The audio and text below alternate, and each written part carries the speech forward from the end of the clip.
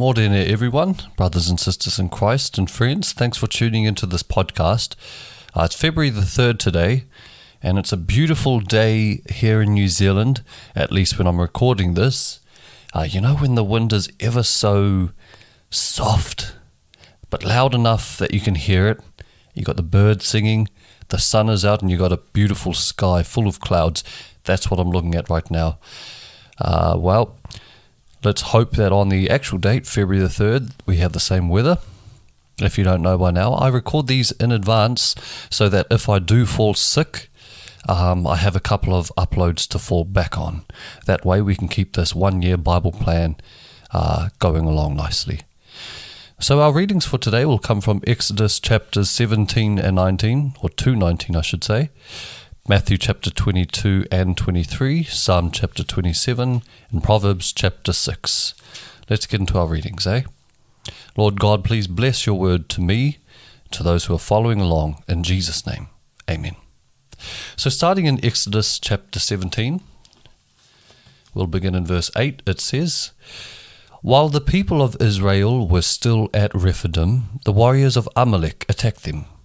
Moses commanded Joshua, 'Choose some men to go out and fight the army of Amalek for us. Tomorrow I will stand at the top of the hill, holding the staff of God in my hand.' So Joshua did what Moses had commanded and fought the army of Amalek. Meanwhile, Moses, Aaron, and Hur climbed to the top of a nearby hill.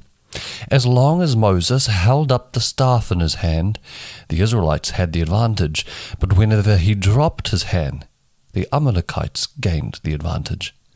Moses' arms soon became so tired he could no longer hold them up. So Aaron and Hur found a stone for him to sit on. Then they stood on each side of Moses, holding up his hands. So his hands held steady until sunset. As a result, Joshua overwhelmed the army of Amalek in battle. After the victory, the Lord instructed Moses, 'Write this down on a scroll as a permanent reminder and read it aloud to Joshua. I will erase the memory of Amalek from under heaven.' Moses built an altar there and named it Yahweh Nissi, which means 'the Lord is my banner.' He said, 'They have raised their fist against the Lord's throne. So now the Lord will be at war with Amalek generation after generation.'" Chapter 18 begins by saying, "Moses' father-in-law, Jethro, the priest of Midian, heard about everything God had done for Moses and his people, the Israelites.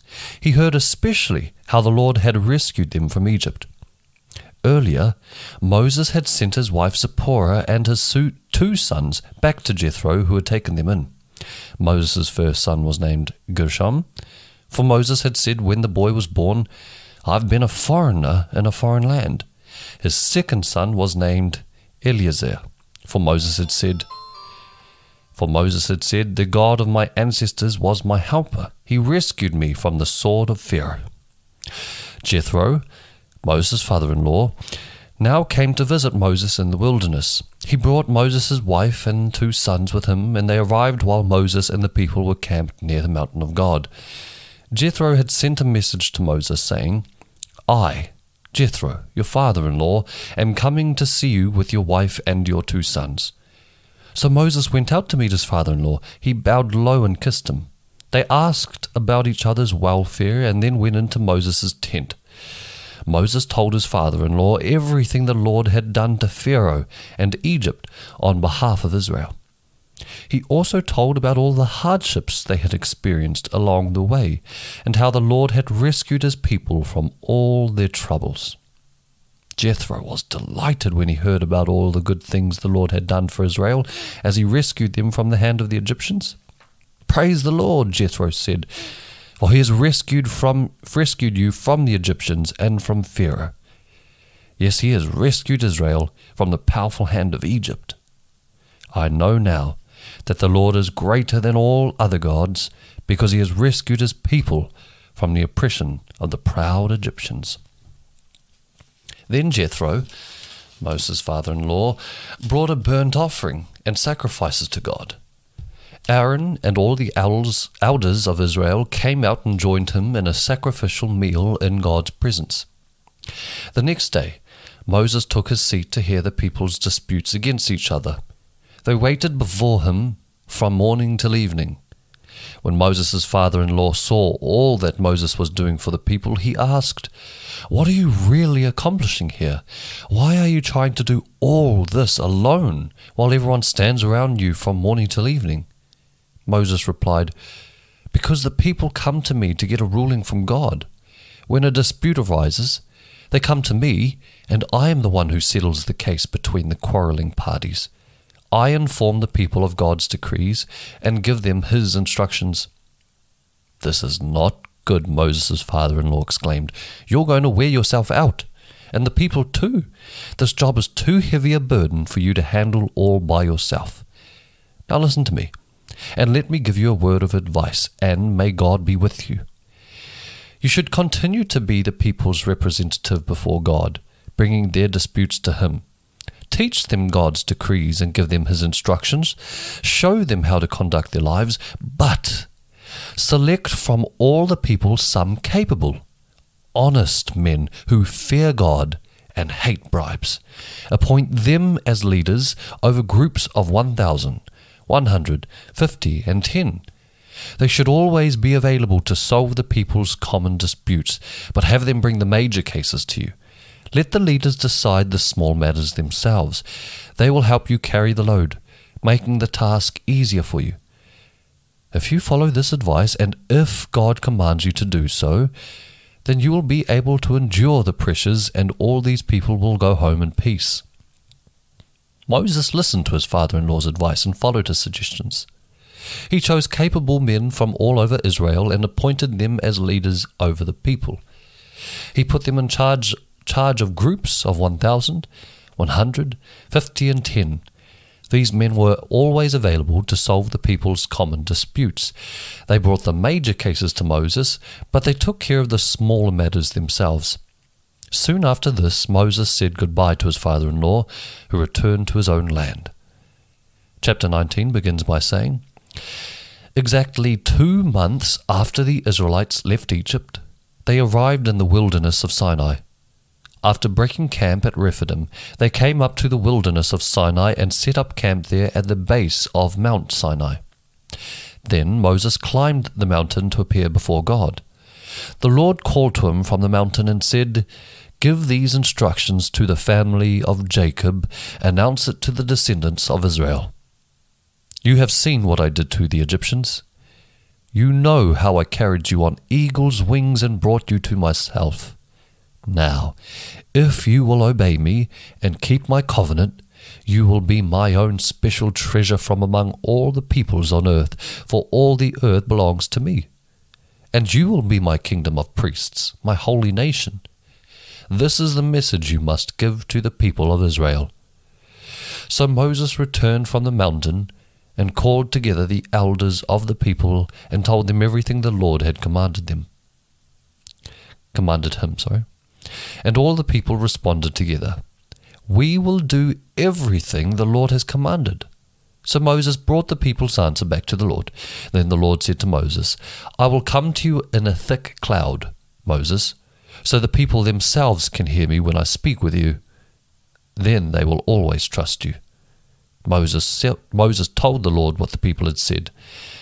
Then the Lord told Moses, 'Go down and prepare the people for my arrival. Consecrate them today and tomorrow, and have them wash their clothing. Be sure they are ready on the 3rd day, for on that day the Lord will come down on Mount Sinai as all the people watch. Mark off a boundary all around the mountain. Warn the people, be careful, do not go up on the mountain or even touch its boundaries. Anyone who touches the mountain will certainly be put to death.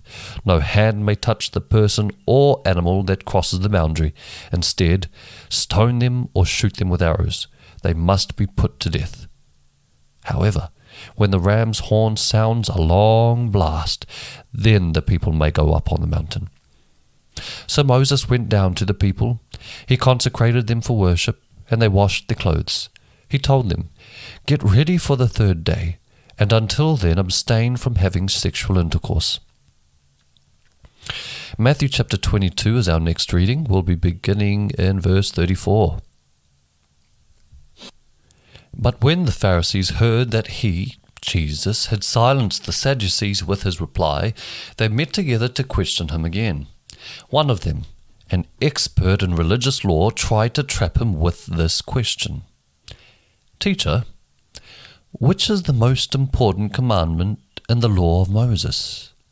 Jesus replied, "You must love the Lord your God with all your heart, all your soul, and all your mind. This is the first and greatest commandment. A second is equally important. Love your neighbor as yourself." The entire law and all the demands of the prophets are based on these two commandments. Then, surrounded by Pharisees, Jesus asked them a question. "What do you think about the Messiah? Whose son is he?" They replied, "He is the son of David." Jesus responded, "Then why does David, speaking under the inspiration of the Spirit, call the Messiah my Lord? For David said, 'The Lord said to my Lord, sit in the place of honor at my right hand until I humble your enemies beneath your feet.' Since David called the Messiah my Lord, how can the Messiah be his son?" No one could answer him, and after that, no one dared to ask him any more questions.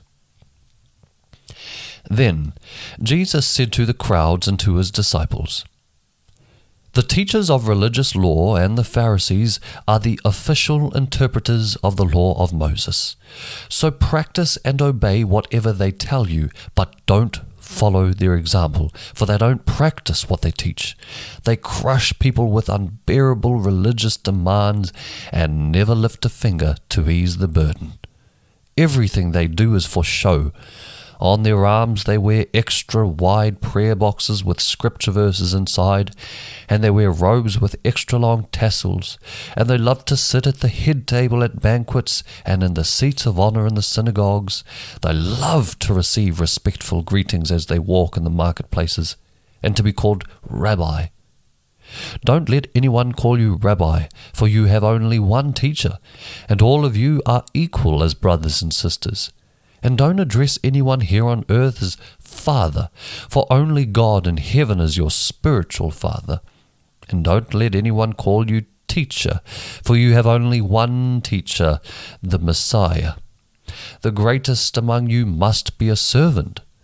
But those who exalt themselves will be humbled, and those who humble themselves will be exalted." All right, our next reading for today is Psalm chapter 27. Yesterday we read verses 1 to 6. Today we'll begin in verse 7. David says, "Hear me as I pray, O Lord.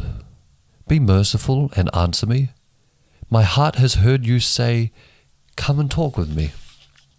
And my heart responds, 'Lord, I am coming.' Do not turn your back on me. Do not reject your servant in anger. You have always been my helper. Don't leave me now. Don't abandon me, O God of my salvation. Even if my father and mother abandon me, the Lord will hold me close. Teach me how to live, O Lord. Lead me along the right path, for my enemies are waiting for me. Do not let me fall into their hands, for they accuse me of things I've never done. With every breath they threaten me with violence. Yet I am confident I will see the Lord's goodness while I am here in the land of the living. Wait patiently for the Lord. Be brave and courageous. Yes, wait patiently for the Lord." All right. Our last reading for today is Proverbs chapter 6. We're going to read a few of these, few verses 27 to 35. These are wise words, so listen carefully. Can a man scoop a flame into his lap and not have his clothes catch on fire? Can he walk on hot coals and not blister his feet? So it is with the man who sleeps with another man's wife. He who embraces her will not go unpunished. Excuses might be found for a thief who steals because he is starving, But if he is caught, he must pay back 7 times what he stole, even if he has to sell everything in his house. But the man who commits adultery is an utter fool, for he destroys himself. He will be wounded and disgraced. His shame will never be erased, for the woman's jealous husband will be furious, and he will show no mercy when he takes revenge. He will accept no compensation, nor be satisfied with a payoff of any size. Okay, those are our readings for February the 3rd. Catch us around tomorrow. Tune in to February the 4th's readings as we continue in our second month of our 1-year Bible reading plan. I hope you have a great day if you're listening to this in the morning, or a peaceful night's sleep if you're listening to this in the evening. I encourage you to keep meditating in God's Word, whether you listen to my podcast or not. Every day, every night, make sure you spend time talking to God in prayer and listening to Him through His Word, all right? Let's keep fighting the good fight. Let's keep making more disciples and sharing. Let's share the gospel of Jesus Christ, our Lord and Savior, the Savior of mankind. I pray this in Jesus' name, and we pray, come soon, Lord Jesus. Amen.